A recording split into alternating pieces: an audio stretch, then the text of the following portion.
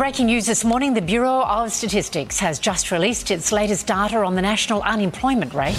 Let's bring in Network Finance Editor Gemma Acton. Gemma, good morning. What do the figures reveal? Good morning, Anne. Well, these numbers were even better than expected, the jobless rate plummeting to a new multi-decade low of 3.4%.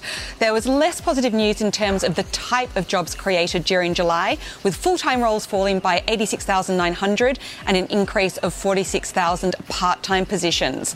Now, the underemployment rate, which looks at both people without work and people who have some work but would like to be doing more hours, that has taken another leg lower to 6.0%, and there are now 556,000 more people working than in March 2020, just prior to the pandemic upending business hiring. And the ASX 200 has started the day off on a weak footing following falls on Wall Street overnight. Shares in Origin have tumbled after the energy company posted a $1.4 billion loss for the year to June.